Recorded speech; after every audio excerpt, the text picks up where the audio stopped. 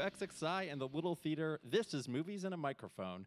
I'm your host, Scott Pukas, and today we're talking about googly eyes, sad triangles, and of course, the 2023 Academy Awards, aka the Oscars. Today, I'm joined by first-time guest, Little Floor Manager, anime superfan, friend of Baki, Joe McClaney. Hello. Joe also said he can do a good Darth Vader impression, and he will be doing it at some point during the show. Also joining us, Assistant Events Coordinator, Little Punch Master General, a real title, Candace Grimes. Yes, I expect to be saluted. We do that around here. She makes a great punch, and we salute her.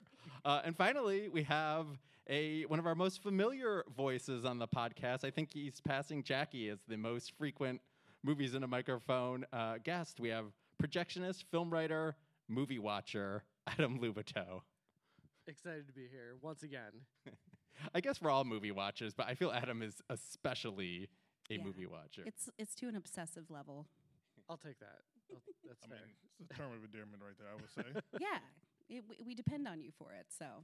That's a lot of pressure then. Before we talk about the Oscars too much, we have to talk about a big event that we're doing right here in Little Theater 1, where we are hosting this podcast at the moment. The Little's Oscar Trivia Party is 6 p.m., Sunday, March 12th. The doors open at 5:30. Tickets available right now at thelittle.org. We have pub-style trivia, Best Picture-themed food and drinks, hashtag blooming glass onion, which is a great pun, but we're probably not going to do it, so I should stop saying that.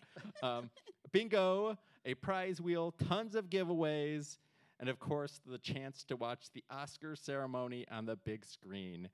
Candace, did I miss anything? Is there anything else that people should know about this party? The nonsense. The pure nonsense. We just try to have fun. We don't take it too seriously. This is not a gala. You're going to come, enjoy, watch the Oscars, but also just sort of be irreverent and just share the love of movies with your community. So it should be awesome.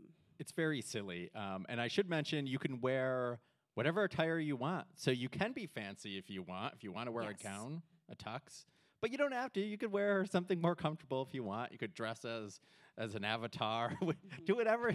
You could do whatever you want, pretty much. I'm always looking for an excuse to put together an outfit, so I'll be bringing it, but sweatpants are also acceptable. Definitely thought you were going to say you're always looking for an excuse to dress as an avatar. Oh, my God. But you know I would, though. I'm like, yes, paint my body blue. And you would pull it off. I believe it. Well, I think we have to talk about what Candace is wearing right now. This blanket is amazing. It's Sebastian Stan's face everywhere. It's actually Matt's blanket, Matt DeTurk, the event coordinator. Just going to throw him under the bus like that, huh? Yeah. Well, he was nice enough to let me borrow it because it's very chilly in the theater today.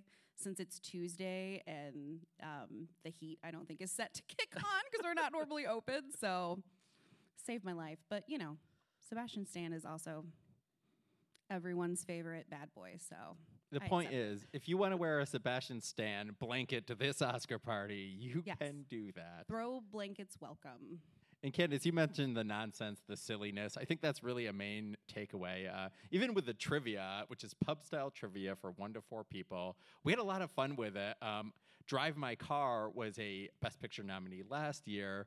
And of course, we had a category which Matt kind of masterminded, the Drive My Carbs, where we had the visual round. Famous film cars as bread, and you had to guess the film. So it gets goofy, it's fun, and I think another main takeaway that we'll have is if you go to this party, you're going to leave with some free stuff. I don't know. So you reached out to some distributors, and they sent us a lot of neat, cool items. Do you want to talk a little bit about what we have? Yeah, they were very eager. I just said, hey, got anything that we could use as prizes? And they sent boxes upon boxes of things. We have T-shirts, some Puss in Boots plushies, which I am very excited about. I feel like those will be a hot commodity. Mugs. We have a Babylon Jenga tower. Yeah, also the Babylon cocktail sets. Those are going to be our raffle prizes. They're pretty swanky. And they're amazing. Like, they fit the Little's vibe so perfectly because, it's set around the time that the Little was built. So it's very Art Deco. So I was excited about those. I'm like, I want to win this, but Yeah. not eligible.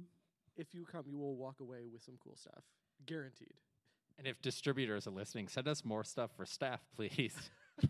They do Yes. listen to the podcast. That's the important one right there. Staff needs swag, okay? That's Yeah, where it we're influencers. We're movie influencers. is. Exactly. people. How are the customers going to know we have that around if the staff isn't like walking around in it? That's the whole Exactly. point. We'll tag you on Instagram. Boom. There But it is. someone lucky out there is going to get all this cool stuff. And we have posters for pretty much every Best Picture and a ton of other movies. So there's just so many prizes. It's going to be fun. You're going to win some stuff. I think the communal experience is cool. I don't know if you guys remember watching in this auditorium when the slap happened, the big moment from last year's Oscars, the Will Yo. Smith Chris Rock Yes, incident. it was a lot of confusion actually because watching it in real time, you're like, is this part of the show? Is this not?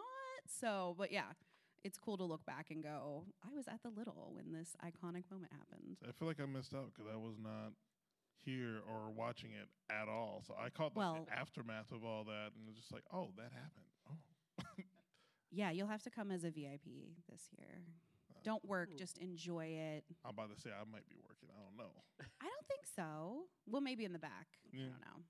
It happens. I might just peek up here. They say, yeah, just take a look, see how it's going, see if chaos has erupted or not. Definitely get some food because we're gonna have some good food. So at least come and eat. Are we going to have the poutine truck here again? I don't think so. I think we're sticking to the Best Picture themed food, which went over really well last year and we had a lot of fun with. So All right. we've got some good ideas. I don't want to release any of those publicly yet because I got you. Secrets. yeah. Y'all can't get everything from this podcast. You got to come through and see what it is. Yeah, you have to come to the party to know. It's a teaser. We're giving them a little taste, but we're not giving it all away. This is Yes. just So it's like the perfect movie trailer then. We're going to give you a little bit, but not going to tell you exactly how it's going to end. that's a good analogy. No spoilers though. I mean, a Trisket of Sadness has been discussed, which I love. Yeah, they're going to be food puns. I think that's the main. I feel like that's key. That is a key element, is Yes. the food puns. I think another fun thing about watching the Oscars on the big screen too is we had a lot of people that were applauding or cheering when the movie that they were rooting for won, which is kind of cool to see. I think we did have some booing too, but Yeah, well, I feel like that's Feelings it's just are gonna allowed. happen. yes. so And- again, the Oscar party Sunday, March 12th. Right here at the Little Theater 1, 6 p.m. Tickets available now at thelittle.org. They're going pretty quickly. I would say get on it if you would like to go, and if we've properly have persuaded you to go. Joe will be there. We can promise that. Might be dressed up as Michael Myers. Who knows? Which Joe did do once when we played Halloween. So it's possible. It's in the realm of possibility. Okay, we're going to talk about Best Picture. We're going to start off right with the top. We're not messing around. We're going to go right to the main event. So here are the Best Picture nominees.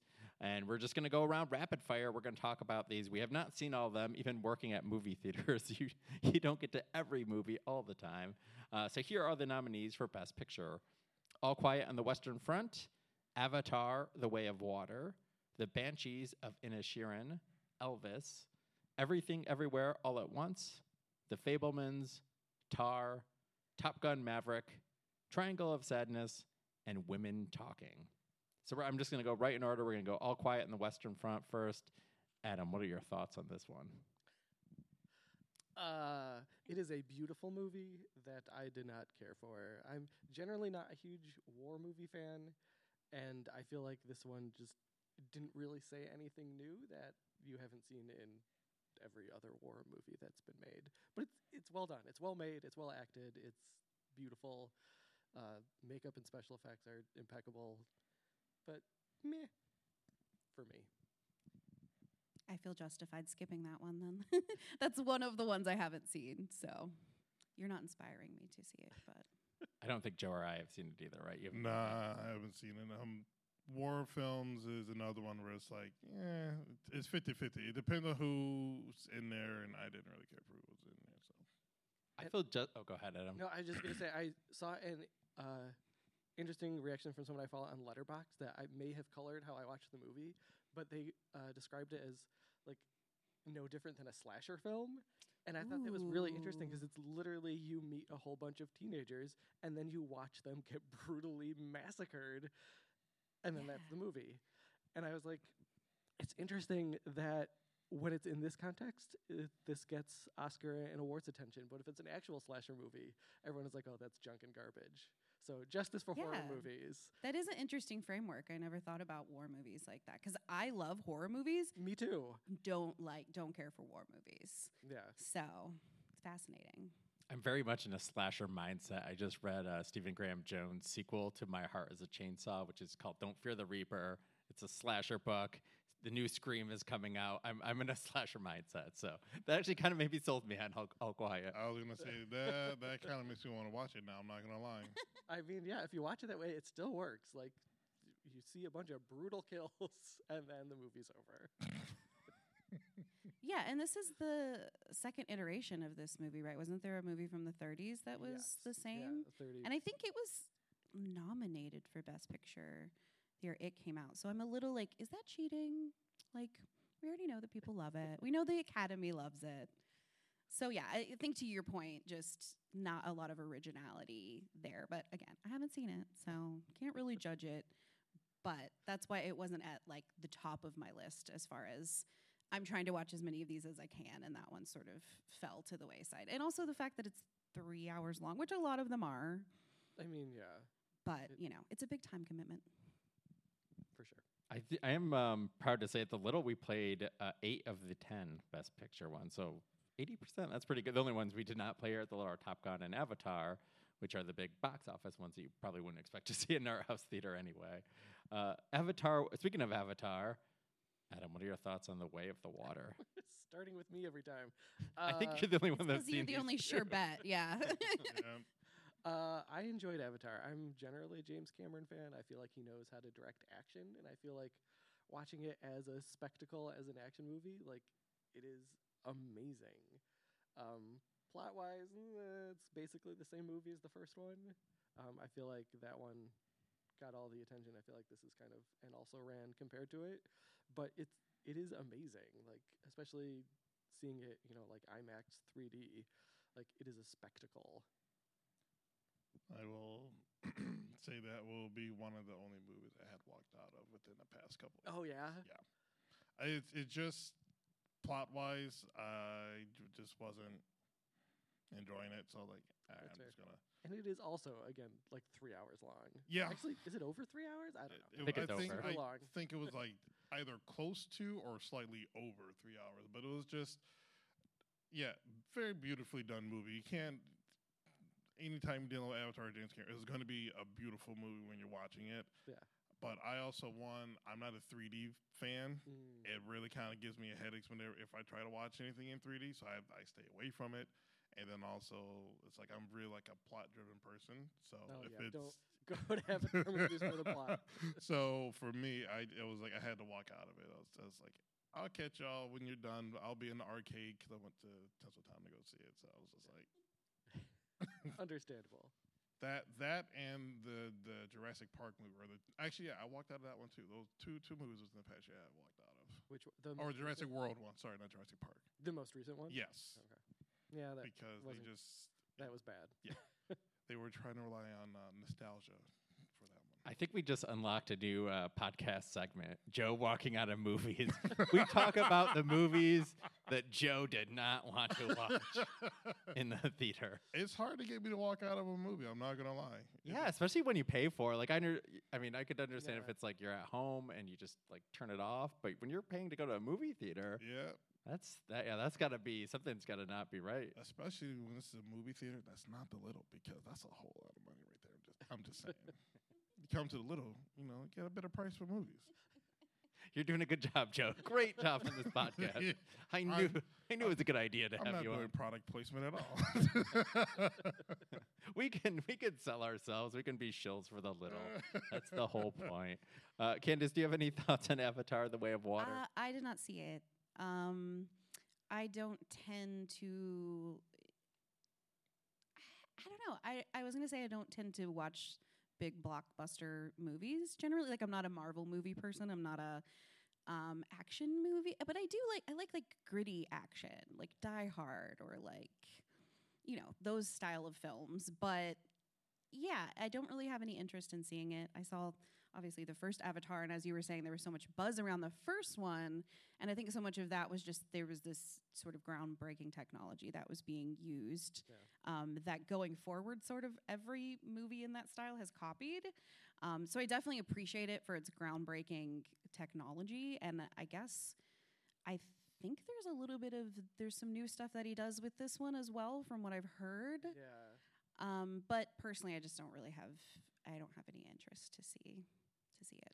I thought the first one, he created such a gorgeous world, and it was really immersive, and it was a cool theatrical experience, but yet the story was lacking, which I think is similar things that have been said about the sequel here, I think.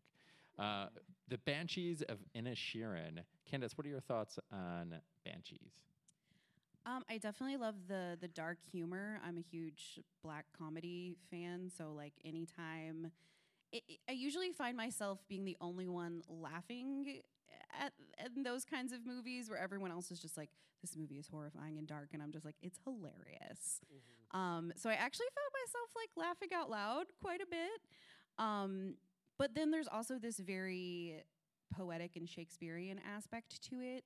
I love sort of the humanist conversation where it's just sort of, what is it to be a person and to connect with another person, and, you know, also sort of circumstances, because they are in this small Irish village. So sort of not who are you stuck with in life, but sort of who becomes the people that you're always around, and how do we choose our friends, and how do we set those boundaries with people that we feel like maybe we no longer align with, and sort of how do you disentangle yourself. So I thought it brought up a lot of really interesting, thought-provoking points, and the performances were just amazing. Like it totally makes sense to me that so many of the actors from the film are nominated in the various categories, because it was just such a stellar cast.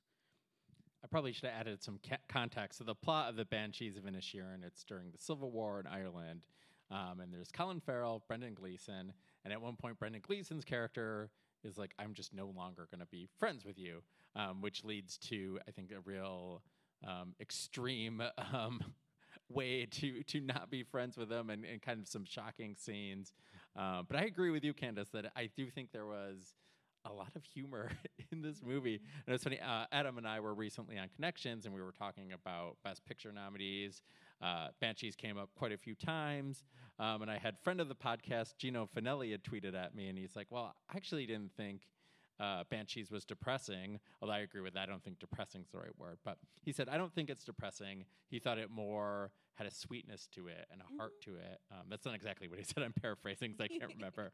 But I thought it was a good point. You know, it was, for me, it was a very sad movie. It had sad parts for sure, but it had a lot of humor. It had a lot of humanity.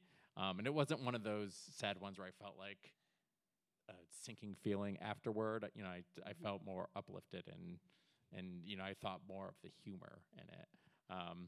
Adam, what are your thoughts here on Banshees? I'm gonna echo both of you. I really loved that movie, and I appreciated, as we've said, that it was often hilarious in dark ways, but I also found it like devastating. And I would say, like, in the end, it was kind of a depressing ending for me. And I feel like, especially if anyone has like lost a friendship or broken up with someone friendship-wise, I feel like it hits close to home, especially if you've had that experience. And again, yeah, all four of the lead performances, I think, yeah, it makes absolute sense that they're all nominated because they're all phenomenal. Yeah, it's a great movie. It's one of my favorites that came out this year. Yeah, they almost kind of become frenemies at the end, though, which I thought was interesting, where they were like, it's just going to keep going, you know? And so they didn't really break up. They just sort of redefined their relationship. Yeah. So I thought that was really interesting, that, like, even though he tried, he could not get him out of his life.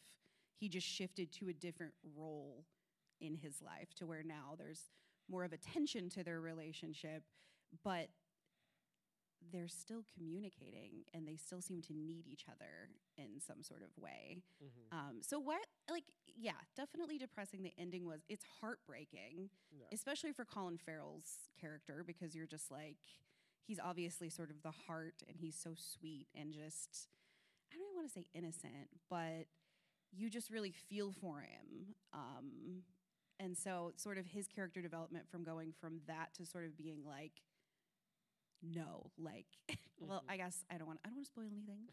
I think that was more. It was general. more enough, more but- general, but just more of where he just, you see him getting angry. He doesn't understand. Like, no, why don't you want to be my friend anymore? Like, so yeah, it's kind of fascinating to watch his character development. Joe, you watched some of Banshees. You've caught a few scenes. You said, or Yeah, I caught a few scenes because kept wanting to. That was one I really, really desperately really wanted to see because it seemed like it was a different movie that was kind of coming out for ages, and it was just like it's a guy movie that dealt with just pure feelings and friendship, and that was about it. But from the few things that I saw, it just seemed very, I would guess say hitting more close to home than I thought it would be, because everyone has gone through a moment where there's someone who you feel closer to them than what they feel closer to you, and then that friendship kind of just breaks down, and it's something that you don't want it to have happen. And then from what little I saw from it, it was just like, wow, someone could like really use this as like a therapy session type thing for if that's something that's going on for it. It was just. Interesting to see. Unfortunately, I didn't get any of the comedy parts that you guys probably have saw, but I would probably say out of that whole movie, maybe like 15 minutes is what I've seen total. It was I don't think it was a movie for everyone. The trio in it, the director Martin McDonagh, Brendan Gleeson, and Colin Farrell, they were all together in a movie that I believe was released in 2008 in Bruges, which I think is a real hidden gem. I really adore that film. So I was very excited to see them reunite for this, and I thought they delivered.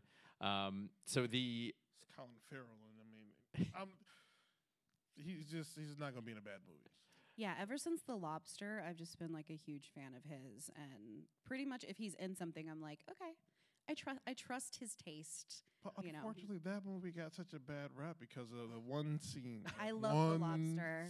But that's the thing. That's an example of like a movie where I was LOLing during The Lobster, and I saw it at the Little, and like people walked out, and I was just like cracking up. They just can't handle seeing anything happen to an animal. That's I all. was gonna say, That's that all it always is. messes It's a people up. movie. The animal was not really hurt. It's pretend. They can't see it. People can't handle that. I get that. I actually don't like to see animal stuff. I mean, I don't like to see it, but I take comfort in the fact that, and it served a purpose in the plot. So Yeah, it no, wasn't I really enjoyed The Lobster too. Yorgos Lanthimos he has a new film coming out, by the way, this year. Yes. So some of the acting nominations for Banshees of Inisherin, Colin Farrell got one.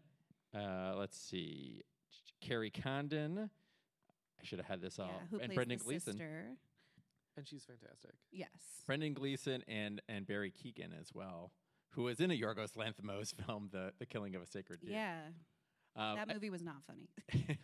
yeah, I didn't enjoy that one as much. I've heard some people say that it's actually They thought it darkly was funny? Okay. Like watching it, I didn't, but then I read some reactions that it also has some dark humor like that. And Okay. it kind of made me want to watch I it should again. really watch it again. Yeah. A Colin Farrell one too. There isn't an acting one here, but so later in the show we're going to get to our alternative Oscars, and this isn't mine, but this will be a bonus.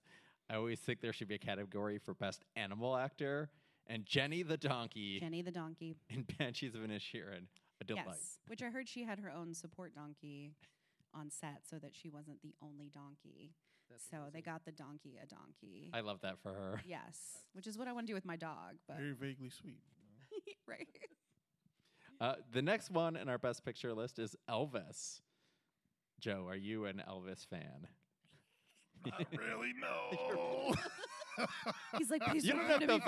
apologize for it. Elvis is controversial. It's He's- okay. So yeah, there's a controversy part of Elvis, but I just don't like Elvis because his music kind of sucked. I'm not gonna lie. I Oof. know why. Yeah, oof, big oof right there. Well, I'm from 3 hours outside of Memphis, so we don't talk like that about Elvis where I'm from. See, Oh, maybe, no. maybe if I was from Elvis, or maybe if I was from maybe if I was from Memphis, maybe I'd like him. I don't know. I just the music just didn't hit for me. I tried. I gave it a good college try. There just wasn't one. Another podcast segment, a battle royale. Candace and Joe on the topic of Elvis. Topic of Elvis. Well, so Candace, you were a fan of this film then? Well, I didn't say that. You're like, whoa. No, whoa. I did enjoy the movie. I'm a fan of Baz Luhrmann, so I really enjoy his style of filmmaking. I definitely got a few like Moulin Rouge flashbacks, and definitely in a lot of the beginning scenes where they're doing those big like zoom in to sort of, I don't know how to explain it, but you kind of are zooming in on a setting or something. And then also with Tom Hanks's character sort of being the narrator, I thought that was interesting, but also is one of my sort of complaints with the movie where I felt like it wasn't personal enough. Like I feel like it kind of removed Elvis, him personally, so where it was more about this Tom Hanks who plays his manager, I don't remember his Colonel name. Tom Parker, I think. Yeah. So he's ultimately the ones who sort of exploits Elvis, and that is based on truth, I believe. But I think in sort of framing the film in that way, there are some parts of Elvis as a complicated person that don't really get explored because it all kind of becomes this evil Tom Hanks character's fault. So I wish there would have been a little more depth there. And also Priscilla was like a very one note. Like I wanted to know more about their relationship, his family. And then also just my complaint in general about biopic films about musicians specifically. I feel like there's so many tropes there with like drug use and alcohol. And I know that it is a common thing that happens, but I feel like these movies get stuck in a loop and they kind of all become the same.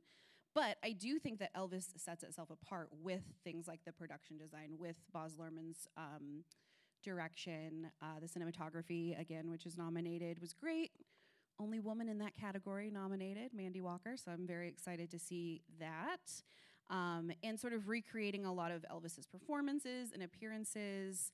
I thought that was all really cool and really well done. The costume design was great. It was a visual feast, very much a visual feast. I do like Elvis's music.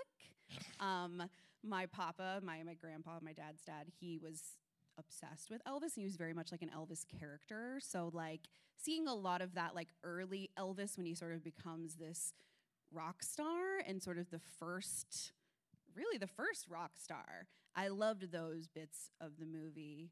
And I do like that they explored the fact that, that his style of music was already happening and existing in Black communities, and that Tom Hanks' character saw that and was like, I'm going to exploit that because he's white, so they will accept Elvis playing this kind of music. But I think a lot of sort of the issue with that, and a lot of issue that people take, is that he ultimately was profiting off of the art of a lot of Black artists that never got the notoriety or the fame or the money. But to speak a little bit to Elvis's life, I know I'm talking a lot about this. Apparently I have a lot of feelings. But he did grow up in this poor, he was a poor white man growing up in those Black communities. So he was inspired by that community. He was friends with people in the Black community.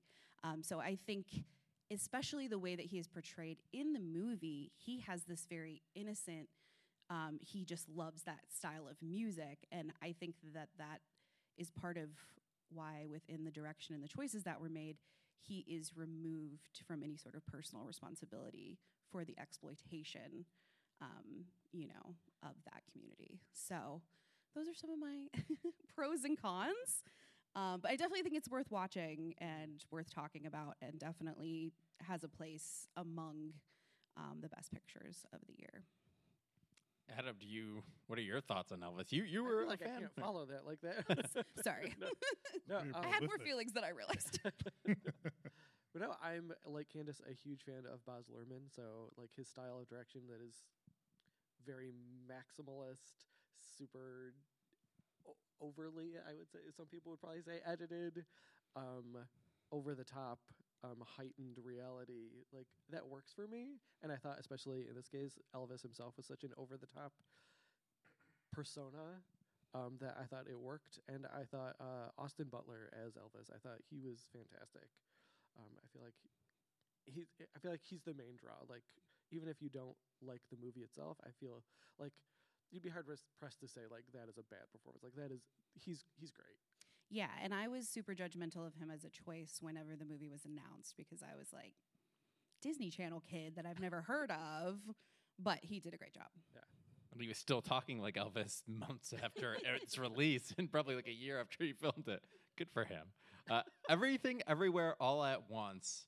I will say right now, this was my favorite movie of the year. Yeah, I think we all have a lot of feelings about that one. Yeah. This is one where it's hard to explain what it's about, but if you have not seen it, it's a movie about taxes and googly eyes and multiverses. There's a fanny pack fight. I love that the first thing you said was taxes, 'cause that's not what my That brain is goes like to. at all. I mean, that is the framework, I guess, but We we had a tax day screening of it where we did a live podcast, which I can't believe was almost a year ago. But yeah, it's obviously a lot more about taxes. As my goofy answer, but I think it had great performances. It was one of the most creative and clever movies I have seen in years. Candace, you said this was one of your favorites as well, correct? yeah. And I think a lot of that is just, like you said, creative. Like, I have never seen a movie like this. I'm not sure another movie like this exists. We were lucky enough to get the sneak preview here at the Little, so I got to watch it with an audience also experiencing it for the first time, and that was really fun and amazing because there's so many just like crowd-pleasing moments, but also like there's so much heart to the movie. So that's one of the things I love about it, that they do such a good job of having these big action moments and having these wild things happening. But at the end of the day, like, you're so connected to the characters. You're so connected to the mother and daughter relationship, even the wife and husband relationship. There's a lot dealing with divorce. There's a lot dealing with family and acceptance and fitting in and all of these things that I think everyone can relate to on an existential level. So being able to sort of balance that with also these really over the top, sometimes like a little bit like potty humor moments too, it's just amazing that it all somehow works. And then you also throw Michelle Yeoh in there and it's like, am I dreaming this movie right now? Like, I had several moments when I saw it where I was like, is this real? Like, is this really, like, even the Everything Bagel, I'm like, this is the weirdest shit. But like, I love it. Like, yes. That's all I would like if I hadn't seen it, and then you just said that. I would be like, I'm on board. And that's not even mentioning the performer, like Michelle Yeoh, an icon, Ke Quan, who most people know as Short Round in Temple of Doom, is also a force here. Jamie Lee Curtis is fantastic. Has won some awards, and one of my favorite performances of the year is Stephanie Hsu, Yes. who is the heart and soul of this film. She's Yes. nominated for Best Supporting Actress. She plays the daughter in the family. Every like outfit that she wore when she was the whatever her evil doppelganger, what was Jobu. Yeah, I'm like, what was the character's name? I just It was always Jobu Pataki, something like that. Yeah. Yes. So I'll, like I'll dub in the right word. for it. every look, like even that one of those first scenes where like the fight scene where she comes and she has, speaking of Elvis, the like Elvis suit on, like just where she's walking the pig. I was just like, oh my God, get your foot off my neck. Like, seriously? Like, just, she freaking destroyed me. Like, I love her. I love everything about her in this movie. The costume and production design in this film, too, were, like, insane. Yeah. Because they Had really to have take been. you there. Yeah. Like, they bring you there. It's really good how they had that whole design set up, because that movie is meant to keep your attention the entire time. And that, speaking of which, they make sure that anytime they knew, like, okay, this is around the time people start falling off and stop paying attention, they throw something right at you, and it just brings you right back. There's at no point in time you're not going to be just encapsulated with this movie whatsoever. Yes, And- laughing, crying, being like, "What the fuck?" Like, Yes, especially that one. That kept coming up for me every 10 minutes of that movie. Like what? Like what is going on right here? This is crazy. I still can't believe. What made me want to watch this movie from the start was because Michelle Yeoh was in there. But then when I found out that it was supposed to be Jackie Chan was supposed to be the one that they were originally trying to have for this, and Yeah. he was Really? gonna be the father. I'm not sure who they're gonna have to be the mother, but it was supposed to be between the father and the daughter, and it was gonna be Jackie Chan doing all that, and not so much. oh, that would not have worked to me. Like just thinking about that would not. Maybe it would have worked, but it would have been a different movie. Oh, it would yeah. not be It the same. definitely just would have like been fun. And Michelle Yeoh is one of she is the best female martial arts actress I've ever seen in my life. And I'm so enthralled with her. Anything that she's been in, I've seen. And I can just go down the whole list. And I was just like, this one perfect for her. and all the roles that she had to play within this role too. Like that's what's so fun about the multiverse is just like it's such a deep character exploration because you get to see all these different versions of who this person could have been. Yeah, and I think that's what I love most about this movie is just seeing it gives her so much to do and allows her to show everything that she is capable of doing as an actress or as a martial arts icon. She has talked about in interviews, that she has been waiting for an opportunity to get to show off everything that is in her, performing repertoire. And this finally came along, and it's amazing to watch. And so I hope she wins an Oscar for it because I feel like that would just be the capper on an amazing story. Yeah, Yeah. if she doesn't, I'm writing. I'm just. It's her like- time. It's definitely her time. Oh, most definitely. And the one thing that I would say is even more of a notch to her acting ability, she had to pull off not pretending to not know anything. All that stuff that she was doing in there, she's been doing for decades. Yeah. To have it be where she's acting as a role to where she has to pretend to not know what's going on while also showing that she is an expert while doing that at the same time is just crazy. And Joe, I should know. I when I introduced you, I said an anime super fan, but you also have pretty intricate knowledge of martial arts as well. So I'll qualify it that Joe, when he says this, he knows what he's talking about. Yes. I will say I've not as many years as any of them, but I've done martial arts since I was around 3 or 4. So I would say I've practiced about 24 years total of martial arts for me. So I have a little bit of a knowledge for stuff like that. And at the Oscar party, if you can conquer Joe in martial arts, you'll win a prize. They can't see us now, but Joe is also very. I mean, the You're prize a is that very they got muscular out person. alive, right? Like that's the prize. Yeah, it's going to be a tough challenge, but that's why we're doing. I got you for 3 minutes. You'll be doing your Darth Vader, James Earl Jones impression the entire time too, so they'll be laughing. Oh my gosh. That would be great. I do want to know, since you said you're a Michelle Yeoh super fan as well, do you have a favorite film of hers? Because I feel like I've seen a bunch of things with her, but I feel like I'm missing so many that I'm like I need to check out like everything she's done. So I'm looking for a recommendation. Oh man, she's done so many things. Favorite Michelle Yeoh movie. I don't mean to put you on the spot. You have to come back to me on that one because now I got to choose because I'm gonna tell you right now anything. You know He what? was in I will- Oscar mode, and now you just like. I'm sorry. I've Thrown a threw wrench. you off track. You want to know what's a good one for her that I think isn't really well known because it's just a good little, just a throwaway movie to watch. Silverhawk. It's a good one. It has Michael Jai White in there, who is another phenomenal martial arts actor who no one gives a props to him for that. And it's a good movie. It's her playing like a little superhero, and her at least for that is Silverhawk, and there's a lot. It's a good one to watch. It's a funny Awesome. one. So yeah. Michelle Yeoh does listen to the podcast, so there was a ton of pressure on that answer. Listen, Michelle, Oh. Madam Yo, if you are listening to this, please just shake my hand for just 2 seconds, and I will just be happy. She would break your hand. No, I'm just kidding. Please. I will say that's one of the prizes that we got from the distributors. That's one of my favorites. Is A24 sent us a bunch, like 50 Michelle Yeoh with the googly third eye enamel pins, and I think we're gonna do those as like a Oscar bingo prize. So you come and play Oscar had bingo. 50. Now you have about maybe one left. 'Cause I'm taking all of those. I think you're owed one at this point. Oh yeah.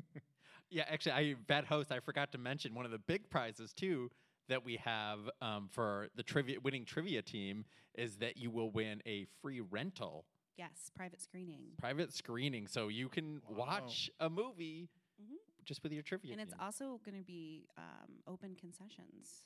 So it's one of our party packages where you get anything you want from concessions for That free. is a damn good That- prize. Yeah. Yeah, I was gonna say y'all need to jump on that. An right there. over $500 value.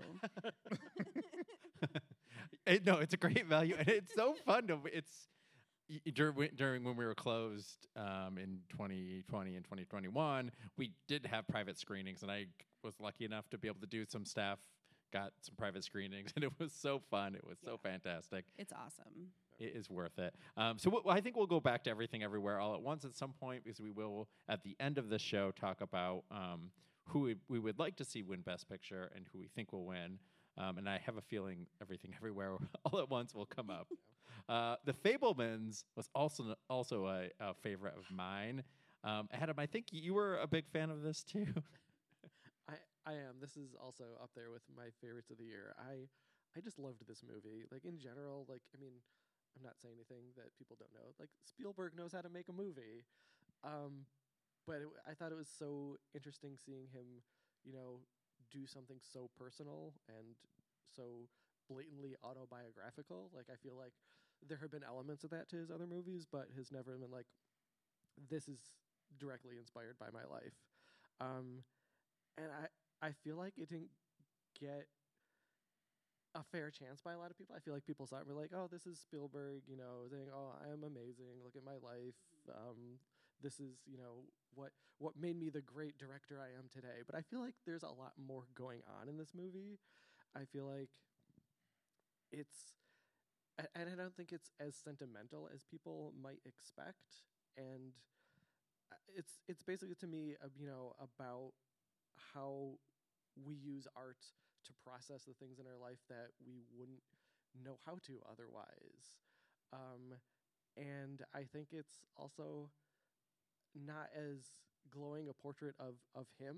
Like, I feel like a lot of this is, when you dedicate yourself to something, no matter what it is, that also has the effect of meaning a lot of other elements of your life get neglected.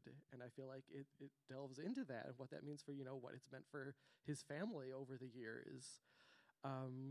So I feel like there's so much going on, and it's so entertaining and amazing to watch that, yeah, I loved this movie. Candace, you're nodding a lot. You're a fan too? Yeah. Well, mostly because I am one of those people that he's referencing that was like, Fabelman's okay, whatever. Steven Spielberg, right? Like, you're the best director, And so I had a very much, I had the attitude that I knew what it was going to be, and I didn't. But of course, for science, I watched it, and I was very pleasantly surprised. There was way more depth there than I expected. It almost I don't want to say there's a darkness there. It very much delves into sort of creative people, the creative process, what sort of makes someone an artist, and creating out of pain. As someone who went to art school, I had an art professor that said the wound is a womb. So that was like a huge thing that they would, always say. And so it stuck with me where it's like, yeah, out of pain comes something new, something creative that's, sort of where the birth of something else. And that I think this movie definitely hits on that a lot. And also just visually, like, I feel like it should have been nominated for Best Cinematography because there's a lot of gorgeous shots. And I mean, I think that speaks to Spielberg's direction as well. But I I was definitely taken aback by how much meat there really is in this film, and heart, and just very nuanced, complicated conversations about family. So yeah, I would say I definitely was one of those people that didn't give it a fair shot, but then I swallowed my pride and I did, and I actually it's up there for me now as one of my favorites. I also thought, I won't say what it was, no spoilers, but I thought it had one of the best final shots too. Both Fablemans and Watcher, I thought had some of my favorite final shots. Yeah. Joe, what That was is fun. your favorite Spielberg movie? And keep in mind that Steven Spielberg listens to the podcast. None. No, I'm playing. We're just gonna grill you on stuff. Steven Spielberg. Does he have enough films for you to immediately come up with one as your favorite? Mine would be Minority Report, by the way, which is probably a curveball because That's actually a really good one. I have to get There's just so many that it's there- hard. yeah, to, they're really- you forget which ones he's done because he's done Yeah. so much. Seriously, I'm like, oof. Because you got Jurassic Park, you got E.T., so you could See, go I was going back and forth between Jurassic Park or E.T. because E.T. is like a childhood one where my mom got irritated because I had her play that along with Land Before Time all the time. shout out Land Before Time. I watched that every single day as a kid. Yeah, I was obsessed with that movie. That so- one, talk about childhood trauma right there. Oh. The beginning scene for that one, whew, doozy. I don't know if I can really pick a favorite between any of his movies. Just Jurassic Park. Let's just go with it. Jurassic Park. There it is. It's a good pick. It's a classic. Everything they did for that. I could go on for days for that one. I just like the fact that they use actual animatronics for that. Being that they had issues with the T-Rex when it was raining, when they're trying to flip it the car over the cliff and everything. The stuff was just good. Watch this segue. Speaking of a T-Rex personality, Lydia Tarr. Ooh. Tar is the next movie on our list. Candace, you were a fan, Yo, right? That was That was a good segue. shots Right? fired almost. Right. I'm like, what are you trying to say? Is she a lizard person? She's a Conspiracy force. theory. She is a Oh, force. She is a force. Yeah. So that's again one that pleasantly surprised me. I'm not into classical music. There wasn't anything about the plot that drew me in, like as far as my personal tastes go. I mean, I love Kate Blanchett. Like, she's iconic. Outside of Tar. But yeah, as soon as I put on this movie, it just totally drew me in. Again, it's like 3 hours long. I was like, I'm gonna put this on, I'm gonna do some other stuff, but it sucked me right in. So much there, like just with power dynamics and gender and cancel culture and, also at the same time, someone's sort of descent into madness a little bit. So it definitely gave me like Black Swan vibes. I felt a little bit there, like in maybe the third act. But yeah, I just thought it brought up so many. It did such a masterful job of bringing up these really hot button issues, and I think sort of showing all of the various nuanced sides of those conversations.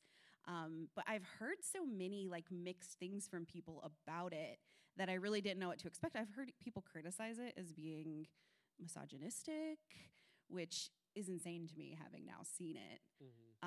Because I really felt like it's exploring a female identity that we don't really get to see a lot of representation of in the media, just because there are so few women in power.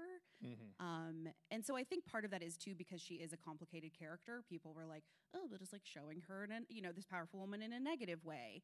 But I think if anything, that's the most feminist, because like women aren't perfect. Like we're not these like ethereal creatures, like, so I think it's actually more feminist to show her sort of struggling and being confronted with these choices within this sort of power dynamic that she has earned her way into.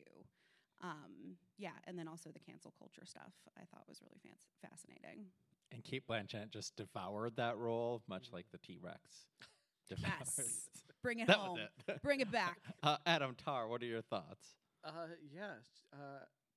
It's a fascinating watch. She's Lydia Tarr or Linda, as we later learned. Oh, I guess that's a spoiler. Maybe. Not really. I'm going to bleep out a lot of what you say anyway, Adam. So That's understandable. She's such a rich, complex character, as Candace said, that it's just fascinating to watch the movie as it kind of peels back the layers of who she is and how she got to be where she is, and the things she has done to achieve the things she has in her life.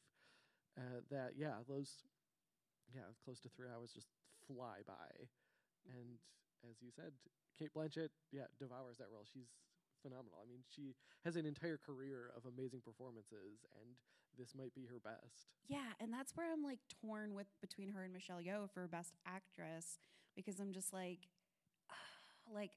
love Michelle Yeoh. It's her time, but like Kate Blanchett she knocked it out of the park with this role. Like, she was so good. People thought Lydia Tarr was a real person. yes, and they still do. She's Like not a I real was telling person, by the someone way. who's like, I have friends who are really into classical music, and they're not really movie fans. But I was like, you guys should watch this because I think you would enjoy it, and you would get some of the real world, references. And then they were like, oh yeah, isn't she based on a real conductor? And they were like, sort of trying to make it fit into like from personalities that they know in the conducting scene. And I was like, no, I don't think so. And then I looked up and was like, no, she's totally fictional. But I think they intentionally sort of blur those lines, Joe, what's your favorite Lydia Tarr score? I'm Lydia kidding. What Tarr. are your thoughts on this film? Wait, yeah, you kind of come from the classical music world a little bit. Very much so. Yeah, just a little bit. Yeah, just a little bit. Just a little bit. Is this getting to know Joe podcast? Wait, Joe, I don't think I knew this. We all get to know each other. Can you explain this a little? Tell us your I resume. have a degree in music education and performance, and I went to Eastman all throughout my middle school and high school, and a little bit of college career as well. So I'm a classically trained musician. I play all the string instruments, so violin, viola, cello, bass. Those are my main instruments. That's like the coolest thing. Yeah, How so just did I not a know little that? bit, just a little bit of knowledge. Just a small smidgen. So also you can win surprise a musical duel with Joe. If you don't want to fight him, you could just I go mean, to a I think string. the most obvious thing from this is that we should make a movie based on Joe's life, Yes. and it would win all the Oscars. I doubt that one. Who would play you in a movie, Joe? Would you play yourself? James Earl Jones will. I think I don't. I think ghost. the ages That's wouldn't future. work out. That's future me. Is the movie going to be animated and then he's voicing you? Oh, That would would be pretty cool. awesome. You know what? Either him or it could be Neil deGrasse Tyson. Oh my God, yes! For some reason, a lot of people thought I looked like him when he was younger. I want you to be him for Halloween now. All you'd have to do is get like a space tie and like wear a blazer. Yo, if I could meet him and Bill Nye, I would be happy. Bill Nye is nominated for Best Actor, not Bill Nye the Science Guy. Okay. Bill Bill Nye Nye. the actor guy. He's another actor not a lot of people know about, but everything he's been in he kills it. Yeah. He's a Solid. phenomenal actor. Mm-hmm. He's good in Pirates of the Caribbean too. Wait, I'm just going to jump back for a second and say that we have all the Marvel de-aging technology that has been used. So I don't think you necessarily have to write off James Earl Jones playing you. Oh, that's it true. can still happen. Could be like the Irishman. CGI Joe. I love it. There it is. Yes, Anyway, sorry. I'm game for it. But yeah, you haven't seen Tar, but have you heard anything about it? I haven't seen Tar, but the most I've heard about it was people were just enthralled with the performance. I didn't get anything other than her performance for the movie, which I guess kind of took me out of wanting to watch it. I was like, I would have, if it was like really focused on like the music part of it, then yes, hands down, I would have been in there. I mean, there's a lot of music in there. There- I'm just not. I don't know anything about classical music, so I just sort of ignored all of that. But it's the framework of the entire movie. Yeah, ditto. I don't really know anything, and the movie still works if you don't. But I feel like if you do, I feel like there's this whole other element to it Yeah, that you there's can another layer. get so much from.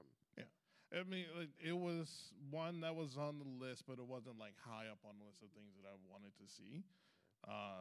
It's yeah, I would say that it was one that a lot of people just came out saying they were pleasantly shocked at how well it went. So Yeah, and I think one of the like relatable bits of the classical music is sort of that conversation she's having in the classroom with that student where he's like, "Oh, well, I don't like Bach because he had all these affairs with women or through something about it where it was just like, because that's what I'm saying, like the cancel culture piece, because it's like, oh, because he was a bad person, I'm just going to ignore his music and his contributions that he's made.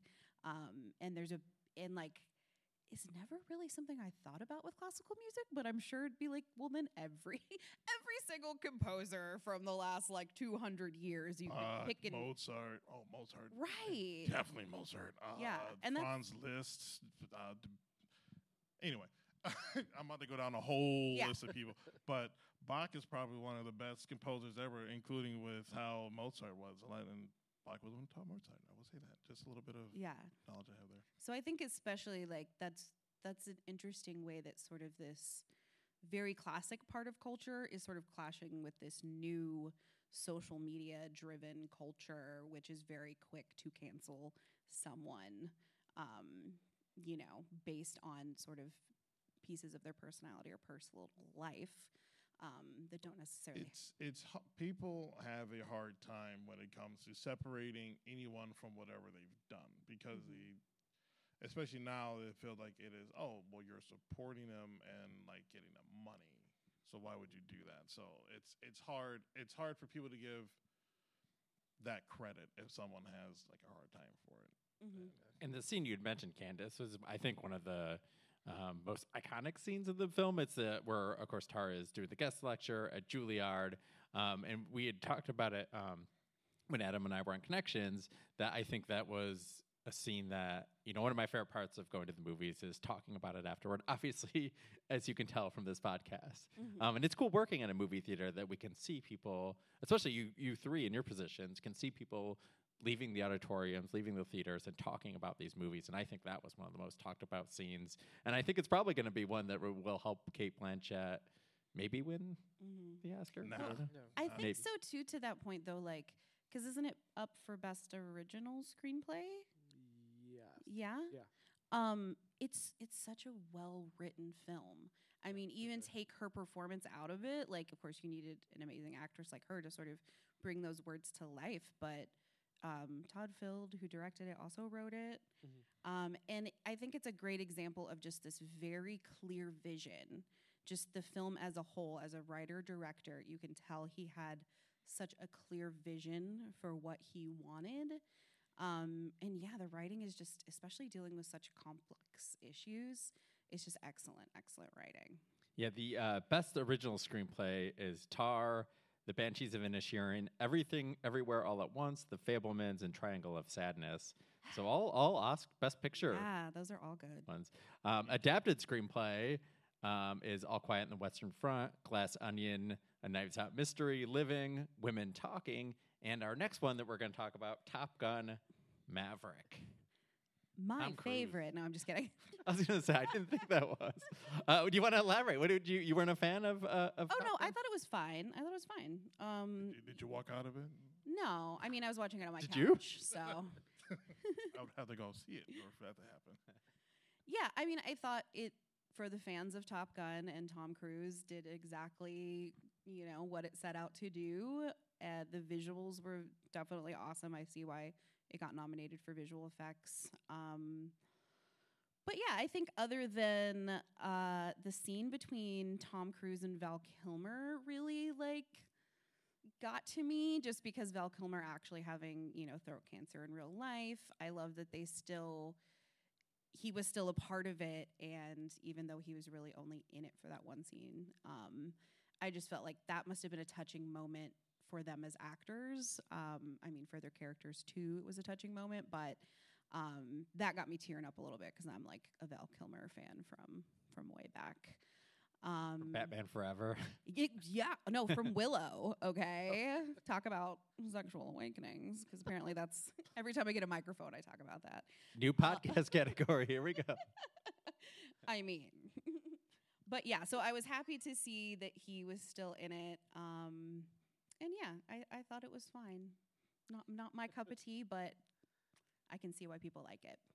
Adam, what are your thoughts? I enjoyed this one as mainly an example of like classic like Hollywood blockbuster filmmaking. I feel like it's a great example of that. Like I feel like there are so many ways that this could have been terrible, like a sequel to Top Gun 20, I don't even know, 20, Yeah, 30 years later. that's fair. Well after the original. But I feel like this ends up being a surprisingly decent movie, like with a decent story and amazing, for all your personal feelings about Tom Cruise aside, like he is a movie star and he knows. Scientology's really working out for him. Yeah. Not sure about anybody else, but I think it's him and him alone. yes. Oh, But- it's because none of them went crazy on Oprah's couch. Or was it Oprah or Ellen? Yeah, it was Oprah. It was Oprah, yeah. of course. He's past that though. He's back.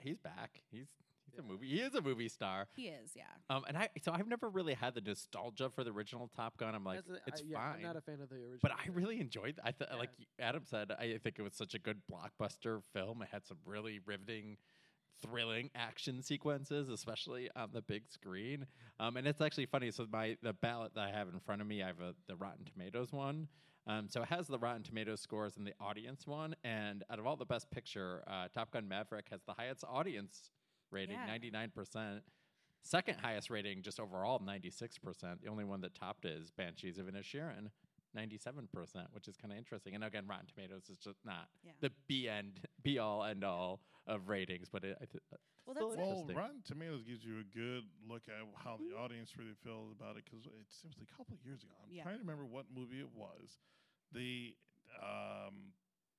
got rated like 1% by yeah, but before the general public could go in and put their Yeah, votes the in on it, critics, yeah, the yeah. critics had gave it like 1. It was like 1%, and then it just flew to 99% because of course that 1 is going to stay in there. Yeah. But it was I can't remember what movie it was so big. I was just so shocked that they gave it a score of like 1. I was like, that was crazy. to me.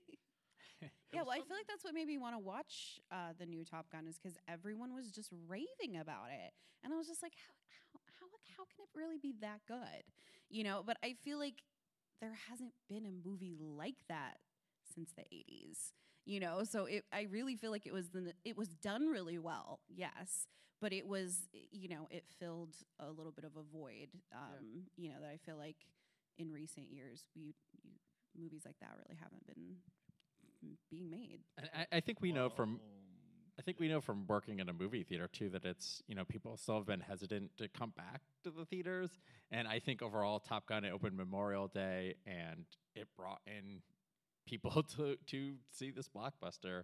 I'm sorry, Joe, what you were saying something when I started Well, talking. no, I was going to crack a joke saying they have been trying to make movies like that. The only issue is the Rocky films-esque ones. Like the Creed Creed, movies, yeah.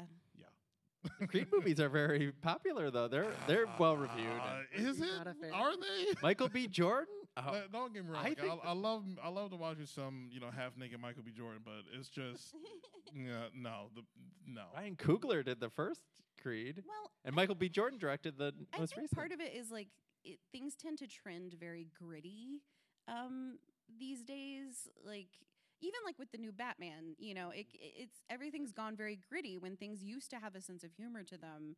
And I think Top Gun is like it's very serious. Obviously, like they work for the government, like war. They're fighting the bad guys and all of that, but they still have fun. They have the bar scene. They have the shirtless beach football. I mean, basically topless. There's a lot of abs flying around. But there's little things in it that still make it funny, and so it's entertaining, and you have a little bit of grit. But at the end of the day, you get to like feel good when you leave. You're like, yeah, they did it. They did the mission.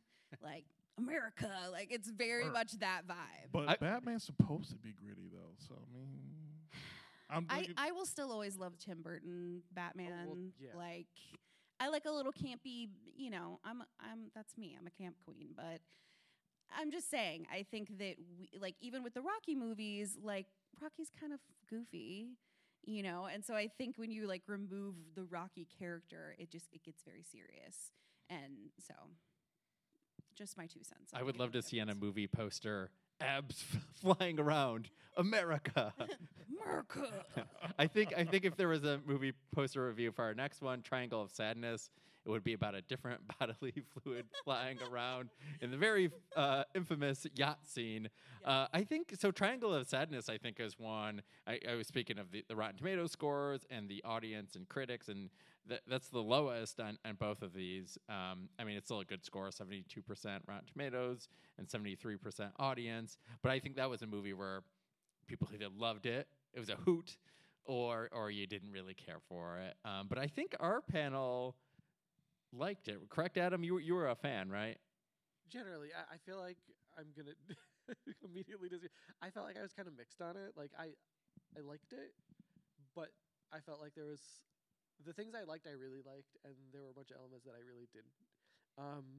But no, overall, like my main problem, I feel like that it had a theme that kind of it beat you over the head with, and it just kind of went on.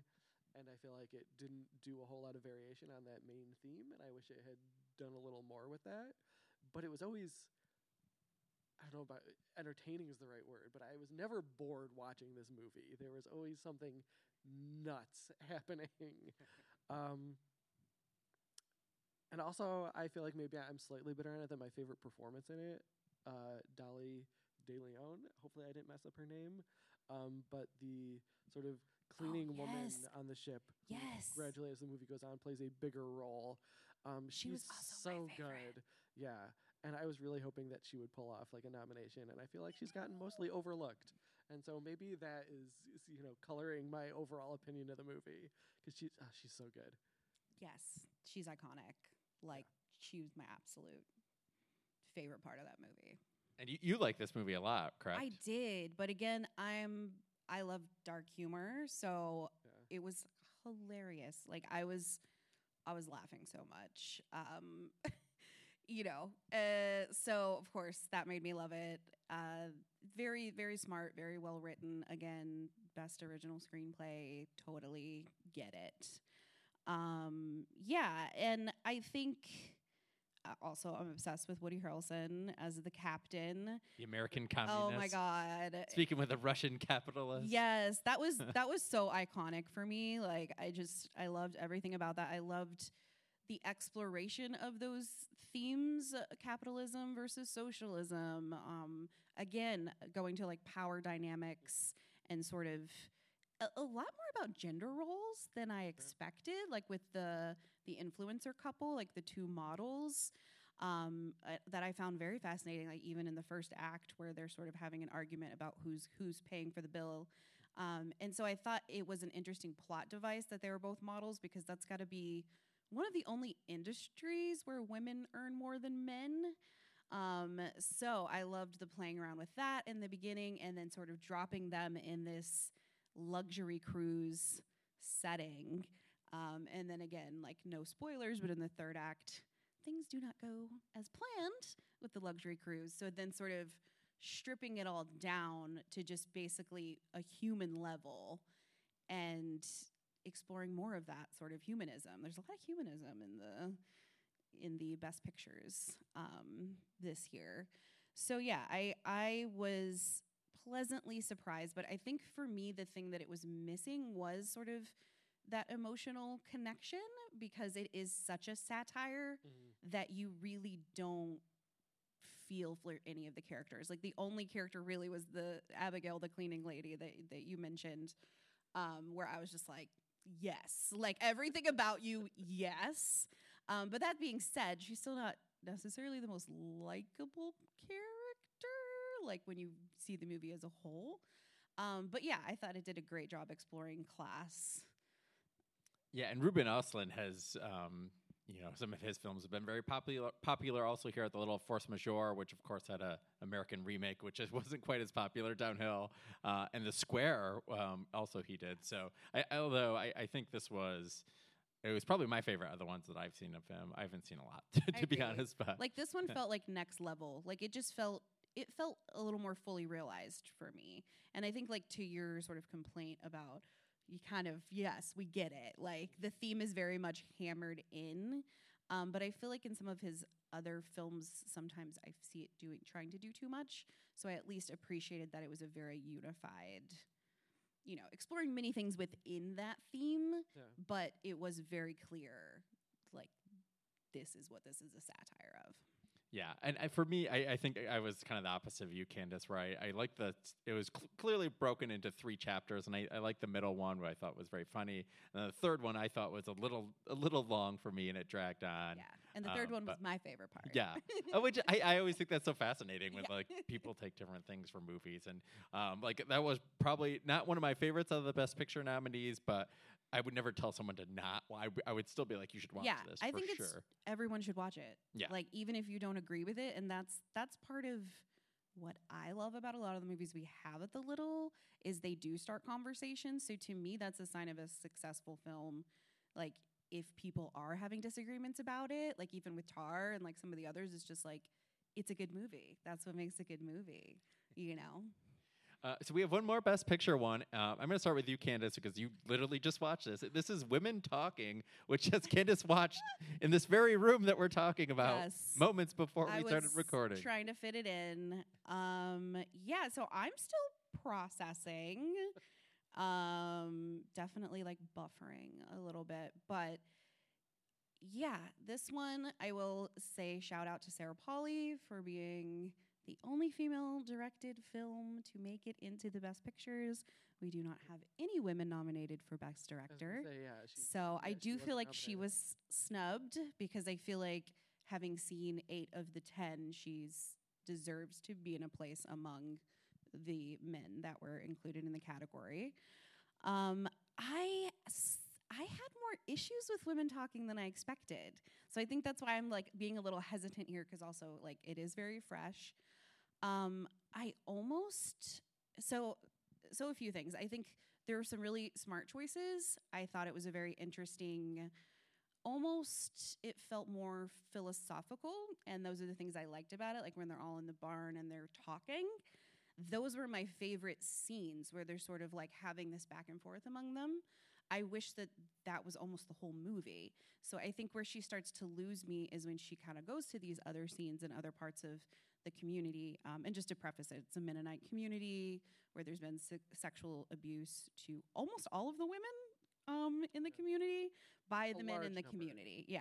And so it's a very patriarchal society where the men say what to do. They call all the shots. Women do not know how to read and write. They are not allowed to think for themselves. And when this first starts happening, they are told that it's not happening, or it's the devil, or it's a ghost, or they're made to feel like they're crazy, or they're making it up, or they're lying. And then they get proof, so they're like, okay, what are we gonna do? So I think those discussions against this very sort of simple understanding of existence from these women, where they again can't read and write. The only frame of reference they have is the Bible and what the men tell them, and sort of this is the first time they've been confronted with thinking for themselves. And how all of the disagreements that come from that. So that part was very interesting to me. There were a few like visual depictions of the abuse that I thought were a little heavy-handed and over the top, like a lot of the blood and things like that. Because I've heard a lot of people say like, oh, it avoids being too like heavy-handed or like dark. Because I think for a woman, and speaking on women in film, a lot of storylines are based around sexual assault and rape. And so it's a bummer. I mean, it's literally a bummer, but then it's also just like, we are more than like rape victims, So I think I bring a lot of my own baggage into the movie in that way, as far as trying to be like, not a fair viewer, but I think I'm automatically going into it with like, really like another sexual abuse story about women. So there's some of those things that I didn't necessarily agree with the way that they were handled. But I do feel like some of the acting performances got snubbed because, like, I think it's Claire Foy. She was like a standout for me, and I can't believe she's not nominated. And then also Jessie Buckley, I thought she gave an amazing performance. And again, the script was great. Like, adapted screenplay, best adapted screenplay. Again, Sarah Polley is the one that wrote it. So totally deserving to be in that category as well. But yeah, I have a lot of complicated feelings about it. So I'd love to hear some of Adam's thoughts. Yeah, I really liked this movie. Just for the direction, the way it's written, the performances, the entire ensemble of women, I thought was incredible. And I agree that like the best scenes are just watching them sort of bounce off each other and argue and debate.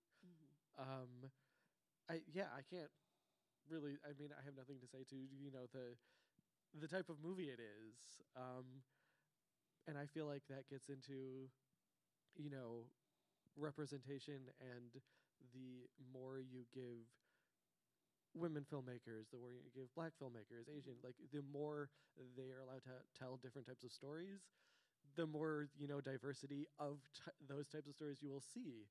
And I feel like it often turns into this is a story that deals with serious issues, so that turns into like the thing that like, oh, this is the thing that we can acknowledge and reward because it's dealing with such serious things. But as that type of movie, I thought it was incredibly well done, and I love Sarah Polley. Pretty much everything she's made, I think, is incredible. And so this just worked for me. In terms of like, so that's Yeah. I thought Scott, it was what great. about? Yeah, I love the performances too. I thought they were so good. I have not read the book. This is based on a book by Miriam Taves, which I've not read. But I heard the movie is one of the rare films that could be as good or even better than the book. But yeah, I really adored this, and I do think one of the big snubs was both acting and Sarah Polley. I think should have gotten a directing nod as well. Which I do think was one of the big snubs here. Again, no women directors, and so we've been mostly focusing here on Best Picture, but we obviously have a lot of categories, and we'll go a little quick since we're probably running a little low on time. You guys are probably getting hungry. It's starting to be time to eat. So I don't know who will want to jump in first. But is there any category that you really just stands out and you want to talk about? We haven't been ignoring Joe. He hasn't watched. He hasn't watched the most recent movies we talked about. I'm still And I'm like, here. tell me your I am thoughts on still women here. talking, Joe. Well, the women were definitely talking in that movie. Yes. It was great. Yeah. I was enjoying I really loved when the women talked. it. Women talking, Joe listening. Ooh. Exactly. That's your that's gotta your put dating your- profile. The most romantic of all the films. Let's see what's on there. I would say for original songs, I kind of had a big one on that one. Cause All right, let me read the original songs before you get into this. Applause, Tell It Like a Woman, Hold My Hand from Top Gun Maverick, Lift Me Up, Black Panther, Wakanda Forever, Not To, Not To, RRR, This Is a Life, Everything Everywhere All at Once. yes, so I was actually able to go through and listen to all these songs, so I can give you my good, 1-2 piece on there. And I will say, if Lift Me Up does not get it, I'm going to be upset. Really? Yes. That's Rihanna? Not To, Not To? No, not too much. I will have to say, I mean, Lift Me Up will definitely have to be the one that gets it. I do love Rihanna, so. Well, it's her, but it's Tim's vocals that to me are just amazing. She's a phenomenal singer, and her voice. I'm hoping that she gets the same kind of love from this song that Lizzo got when her song got put in that Netflix movie, which I am drawing a blank on, but that's. Yeah, I don't remember. I'll dub in the Yeah, the right. titles. I don't know We're what going to you're put that in talking the about. comments, everyone. Yeah. But yeah, that song is just good. I feel like you just can't beat that one. I mean, you can't go wrong with Rihanna. Does anyone else have feelings on Well, it's the that, song? but also given what the song is for, and I was just like, That one has to get it because it's just a complete it was the perfect song for the ending of that movie, especially for what they revealed after that for Black Panther. So If you know, you know. yeah, exactly. If you know, you know. I will not give spoilers, and that is a huge one. So it has a lot of weight to it for it. So I was like, there's not anything else there that I think holds a lot of weight to where that one does. The one from Everything Everywhere All at Once, was Mitski the performer? I think so. Yeah, because I love Mitski. So I mean, and the movie was great, and the music was great all throughout. But I'm always happy to see indie artists in there. I mean, as much as I love a Rihanna or a Lady Gaga. But yeah, Mitski's an awesome musician. So I thought she was a great fit for that film as well. Not to speak for our friend and coworker Matt DeTurk, but he had a good because Adam knows what I'm talking about. The song that he said should be best original song from Tar, the Apartment for Sale. Another, I guess, if yes, you know, you know. Yes, with the accordion. It is. Yeah, an that's incredible great. song. That's great. Adam, do you have either thoughts on the best original song, or do you have a category that you would like to dive into? Briefly. For original song, I can't help it. I'm pulling for Natu Natu just because RRR was just so much fun to watch, and that was the only thing it got recognized for. So I'm kind of pulling for that. In terms of category, animated feature. I'm really hoping Guillermo del Toro's Pinocchio. I was gonna say, if you don't say Pinocchio, we're gonna fight. As much as I love Marcel Lachelle, like Pinocchio was just Pinocchio is amazing it's beautiful, art. and I mean stop motion in general is just You have to watch it, Joe. awe-inspiring. I'm not into the story of Pinocchio. Because we've had that conversation, Yes. but I'm actually shocked at how many people did not like Marcel Lachelle. Because when you just said that, Ooh, I haven't seen Marcel yet. Wait, so. really? I thought it was like universally Yeah, I adored. thought everyone loved there it. was shocked. quite a few people who did not like. I Marcel loved it. It was one of Lachelle. my favorites. So now I gotta find these people. Yeah, because Are they listening? you hear that? He's coming for you. If you're listening, come find me and we're gonna fight. That's the true spirit of Marcel. Vengeance. That's really the key takeaway. The one. Yeah, but we got in a conversation on Pinocchio, and I was It's curious just- on watching that one. It's just so gorgeous. It's just so well done. But not to be I love- confused with the Disney one. Yes. Yeah. No. The Tom Hanks. It one. is not. It is not OG Disney Pinocchio. It is not new Disney Tom Hanks Pinocchio nonsense. It is. the Pauly Shore animated one. It is that not the- also like there were 4 Pinocchio movies that came out last. Yes. So somehow, like Pinocchio got That's deep in the zeitgeist. Your chair is bugging me. I'm not gonna lie. It has that back part that is coming off. And then he died. I did set a trap for Adam, and Joe has ruined the trap. This Yeah. is. My chair is broken. Yeah, so obviously, the Adam's chair is broken. No This is kidding. very exciting live podcasting. I'm glad you didn't fall. That would have felt very bad. I did not really set up a trap for you. That was a joke. Adam, we're changing the subject. Do you have a category that you would like to talk about? Oh, he just Oh, did. yeah, that was. Oh, the animated. Okay, It was yes, my yes. pick. I'll throw out costume design because I'm, I don't want to call myself a fashion connoisseur, but I do love fashion. I would say you're probably the most fashionable person that works here at the Oh, school. okay, all right. Well, since you respect said it, that, I'm just kidding. But yeah, and I feel like it's something. It can make or break. Like as I learned from House of Dragons, where like I just felt like the new Game of Thrones, like so much of the wigs and costuming were so bad that it was like distracting me from the show. So I think it's one of those sort of invisible categories that you don't notice unless it's bad, unless you're me. So yeah, I am having a hard time choosing because they all did such an amazing job. But I can't. Because, okay, so for everyone listening, the costume design, we have Babylon, Black Panther, Wakanda Forever, Elvis, Everything Everywhere All at Once, and Mrs. Harris Goes to Paris. Now, Mrs. Harris Goes to Paris, I feel like cheats because the whole movie is about her going to Dior in Paris and about how like amazing the dresses are. But I do think it also does a great job of like celebrating costume design. So maybe I was Yeah, gonna I say, feel like isn't that that gives the all the whole more to point live for up that? because to. she It definitely should. has like moments in the movie where she's like she sees a dress and it definitely does a great job of showing you like how that can the impact it can have on someone, like because she's a cleaning lady, you know, and she doesn't have anywhere to wear this Dior gown, but like she just wants to own it for herself. And I feel like that's what a good dress does, you know, where you're just like, I just have to have it. I don't care where I'm wearing it. Like me with my online shopping habits. But Got to happen. yeah. And then I'm also torn because Everything Everywhere All at Once, as I said, the daughter's character and all of those insane outfits that she was wearing, I was like gagging at how good those were. But then Elvis, like all the costumes in that were amazing. They can all win. Yeah. So I don't know. Awards for I don't everyone. know. People at home, help me out here. But yeah, and I just watched Babylon last night and like the costumes for that were freaking amazing.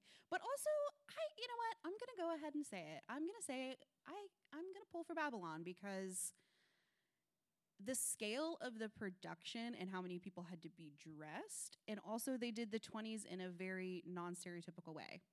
You know, it's not your classic flapper. So it brought something new and something I hadn't considered for that time period. So yeah, I just decided live, everyone.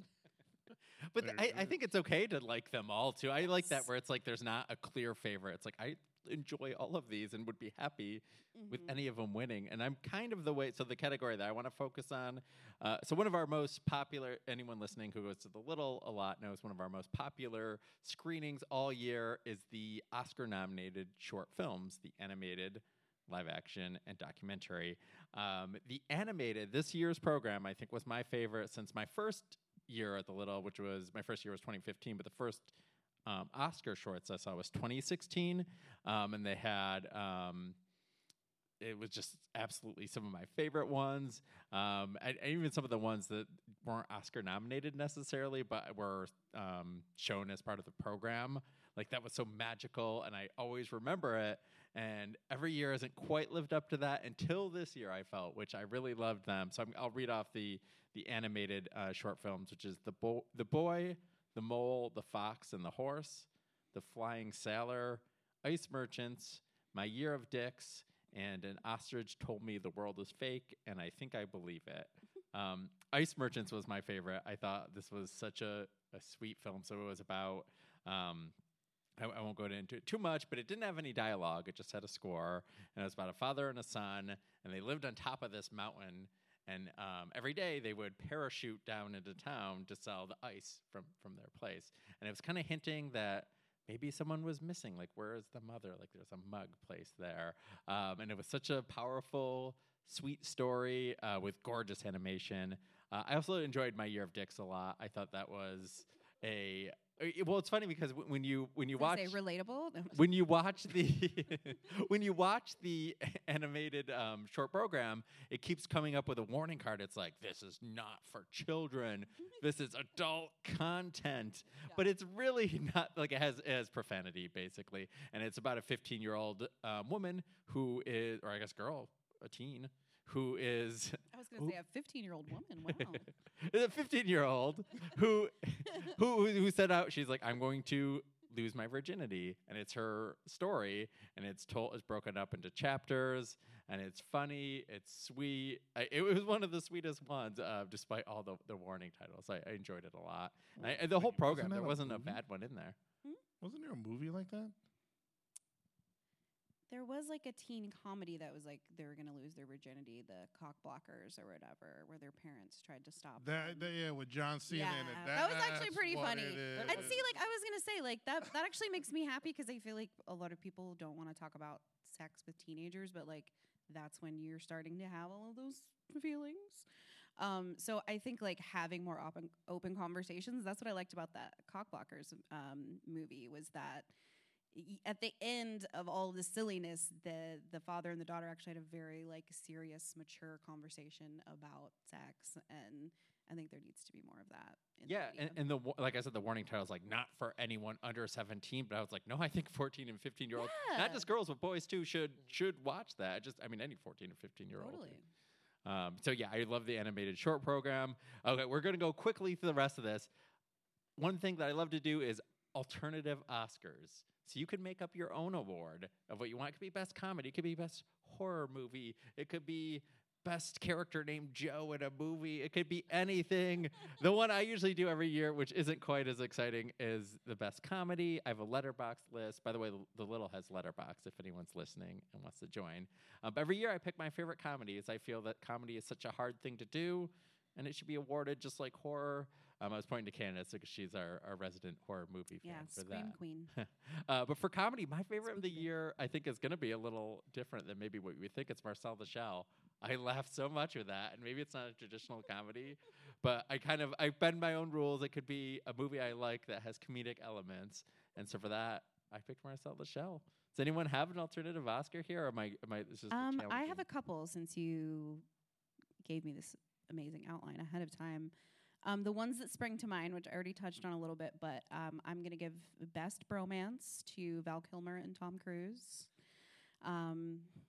Congratulations on your Oscar, boys. Yeah. Val and Tom got it. Yeah. And then I'm going to give Best Cameo to David Lynch in The Fablemans. It is excellent. Yes. It's a scene stealer for sure. Yes. So I don't want to give anything away, but yes, be on the lookout for him hidden in The Fablemans. And then we can talk about best horror. I mean, between me and Adam, we could definitely throw out some horror. Definitely. Yeah, so for me, my favorite horror movies of this year, Barbarian. Still haven't. Barbarian. Barbarian. Oh, you Adam, I said- think your yeah. chair might break. You see, I See, knew. he's getting I it. He's knew getting excited. Do we want to now. do a chair switch quickly, or do you think you're okay? Okay. Oh, yeah, Barbarian's wild. I thought it was one of my favorite first Yes. acts in any movie. So I've watched a lot of horror movies. So a lot at this point, it's just it has to be original for me to really go, holy shit! Like this is it. We had a lot of great horror this year too. So Barbarian, Nope. I think definitely, which we kind of talked about. Like, is it a horror movie or a sci-fi movie? But we'll say horror sci-fi. And then X and Pearl, I was absolutely floored and like obsessed with. Mostly like X came first, and I just feel like it reinvented the slasher genre. Well, maybe not reinvented it, but it gave us a new slasher villain we've been needing because we've been reusing the same ones over and over and over. And then the fact that we got this bonus backstory with Pearl, I was just like, And Ty West. Mia Goth is Mia so Goth. good. Oh my God. Yes. And then they're going to come out with Maxine too. So anyone who hasn't seen these or heard reference to them, watch X first. So X is they're making a movie, and it's kind of got a little bit of it's set in the 70s, has a little bit of Texas Chainsaw Massacre vibes. Yes, and I don't want to give anything else away, but definitely watch that one first. And then Pearl is just, again, it's a prequel. So even though it's a prequel, don't watch it first. And just back to X, Mia Goth is so good in that when Matt and I watched it, he didn't realize that she was playing She two roles. plays in two that. roles in the movie. Yes. Yeah, I told him once it was over, and it Yes. kind of blew his mind. She's just mesmerizing. Like, she's what makes. And the movie's also funny. Like, that's the thing about Barbarian. Very funny. X and Pearl are both very funny. And even Nope is very funny. Like, that horror comedy. Yeah. I thought Barbarian had the best nose boop scene. And I guess that's Oh my God, that's yeah. if you know, you know. And also, I won't say what character, but the character in Barbarian I thought would be a fun guest host at the Oscars. Oh my God, yes. Yeah. I also just watched Megan recently, and it is up there on my list now. Very good. Joe, do you have an alternative Oscar for us? I don't know. I can say for best useless character in a movie. That Ooh, seems more like a who's that? Razzie than an Oscar. But I am curious. Who do you think is the most useless character? This will be going to Jurassic World with Jeff Goldblum. Oh my God, you're really hating on Jurassic World. Jeff Um, Goldblum I mean, can't I win a love bad Jeff Oscar like that. Goldblum. Jeff listens to the podcast, and now he's sad. He's like one of the best in the original Jurassic. Yes, he Park. is. Maybe that's what it was. It was the expectation was set too high. No, actually, it was just they were trying to go for that nostalgia factor, and they just heavily relied on him instead of like Laura Dern being back in there. Okay, that's fair. That's Yeah, fair. it's like like I don't need you to go through all the tropes of like what everyone keeps doing the meme stuff for him. Like, okay, yeah, we know it's Jeff Goldblum. We all came here for Laura Dern, really. Exactly. I'm here to see dinosaurs eat people and Laura Dern. Okay, that's all I need. Congratulations on your Oscar, Jeff. If you come back here for Jazz Fest or anything, stop by the little theater. Joe loves you, I swear. Oh no, there's all love for Jeff Goldblum, but they went down the wrong rabbit hole for him on that one. But no, I don't think I have like a really good one for this, honestly. I mean, that was a pretty good one. We get a lot Yeah. out of it. Quality. No, I got to go for the comedy aspect for that. We love that. Well, I did think you were going to go with the locusts from that movie because that was my biggest disappointment. The amount of time spent about locusts in a Jurassic Yeah. World movie. It's Yeah, like, yeah. We are here for dinosaurs. Yep. What are you doing? Not wasting superbugs. my But- time. Even I mean, the Superbug bugs dinosaurs, scary. it was like, what do you do? Like they have like this whole little black market thing for the dinosaurs and everything going on. I was like my guy, like what are you talking about? Like, how did it get to this point? Like, that's Yeah. Well, I'm with you. It was so bad. Yeah. It's a real bad movie. yeah. Adam, do you have an alternative Oscar, and does it not involve locusts, or It does not. Or It Jeff absolutely Goldblum. does not. but it can involve dinosaurs? My category isn't the most exciting, but similar to yours. But I wish the Oscars did have one for best first feature for a director. Oh, I like that. Because I feel like that would open up so many possibilities of recognizing movies that wouldn't otherwise. But I feel like one of my pick might be one you mentioned earlier, Watcher, which I Oh, really yes. loved. I had my notes. Chloe. Oh God, the director. Of course I closed. Oh my notes. yeah, I don't remember. I wish I could help you It out. but I is. don't. It is woman directed. We'll fill time while Adam searches. Which we Chloe love. Okuno Oh, is okay. first feature from her. It's so stylish and so Mhm. creepy, and I just loved that movie so much. And I feel like that like completely flew under the radar. Yeah, and I think for a movie that has such a sort of the setup is kind of tropey, like okay, we've seen this. Like it has surprises in it. Yeah, It surprised me. Like again, having seen a lot of horror films, I was actually like, okay, yes, like it was very well done. I felt she was just getting gaslit so much in that movie. Yes, where that's she's what like, was- "This is going." That's what, but like that's what I loved, like how it sort of all turned out. Well, again, no spoilers, but yeah, I just because I feel like that happens so much in horror, where like the woman's like, no, something's happening, and the boyfriend's just always like, you're crazy, that's Yeah. not happening. Well, it had a good setting too, where she was in a country where she did not understand the language, the main language there. So there was that barrier too, which I think added to the tension and was very good. But I always tell people, like, if you're ever like, if you think there's a killer after you, you're stuck in a time loop, whatever the case will be, I will believe you. I know. If I you say come that to to my me- husband a lot. Actually, I'm like, I would totally believe you. Would you believe me? Like, it's always like a test where I'm like, if I came to you and I said that our house was haunted, would you believe me? We've watched enough movies. We know this how this Yeah. works. Trust me. If we're haunted, if we're in a time loop or a haunted time loop, a combination of the two, which I would watch that. Oh my I'll believe you, and I hope I'm also believed on that. I mean, in a time loop, you're just being haunted by the day. Like, it's still a haunting. Okay, we're gonna wrap this up. We'll do predictions on Best Picture. So I'm gonna ask you who you think will win, who your prediction is, and who would you like to see. And it doesn't necessarily have to be one of the movies that are nominated. It could be anything you want. Because mine's real boring, so I'll just go with mine first. Everything Everywhere All at Once was my favorite movie of the year, and I think it'll win. It reminds me of Parasite. Parasite's the only time where my favorite movie of the year won. And Parasite was, I think among fans, was the favorite. It had the highest score on Letterboxd for a while, and then was supplanted by Everything Everywhere All at Once. So I think that'll win. Joe, what are your thoughts? Who do you think will win, and who would you like to see win? Oh, well, I was going to say Everything Everywhere All at Once. I think it's going to have a kind of a sweep, in all honesty.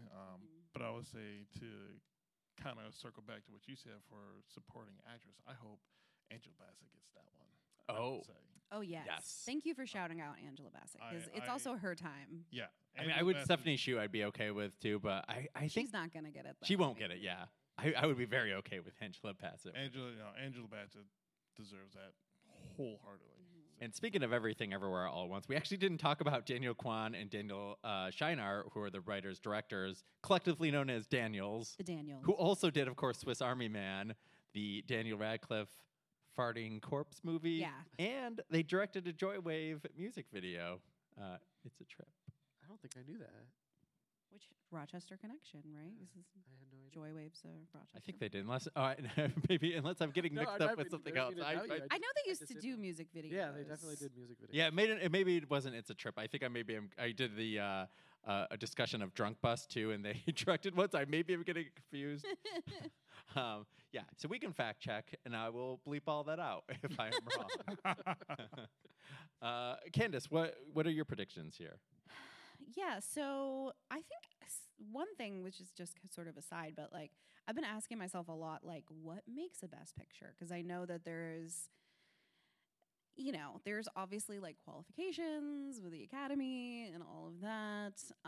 But just personally, like, what do I feel like makes a best picture deserving? And I feel like it really has to hit everything. So that's what's making it hard for me with this group of films, because I feel like a lot of them sort of give me all of the things that I want. Like Tar, I feel like is just a super well-rounded film. Fabelmans, I feel like is a super well-rounded film. But I do have to give it to Everything Everywhere All at Once. That is my personal pick, and that is the one that I also think will win. But I do want to say that I begrudgingly think Steven Spielberg should get Best Director for The Fabelmans. Very begrudgingly. I do think he deserves it, even though he's won enough Oscars at this point, so whatever. But yeah, I think the best direction. I think so much of what makes that movie so strong is his direction. So, but anyway. I would definitely be okay if Steven Spielberg won. Again, I think the Daniels will win. And so, yeah, the Joywave music video was Tongues that they did. Not It's a Trip was by the directors of Drunk Bus, so that's why I got confused. But I wasn't completely wrong, which is good. I was like, oh, no, I think I just lied to our audience. We don't like that. I don't know. What are your predictions here? I feel like this is going to be super boring, but Everything Everywhere All at Once I feel like is going to win. And I'd be super happy to see it win because it's an amazing movie.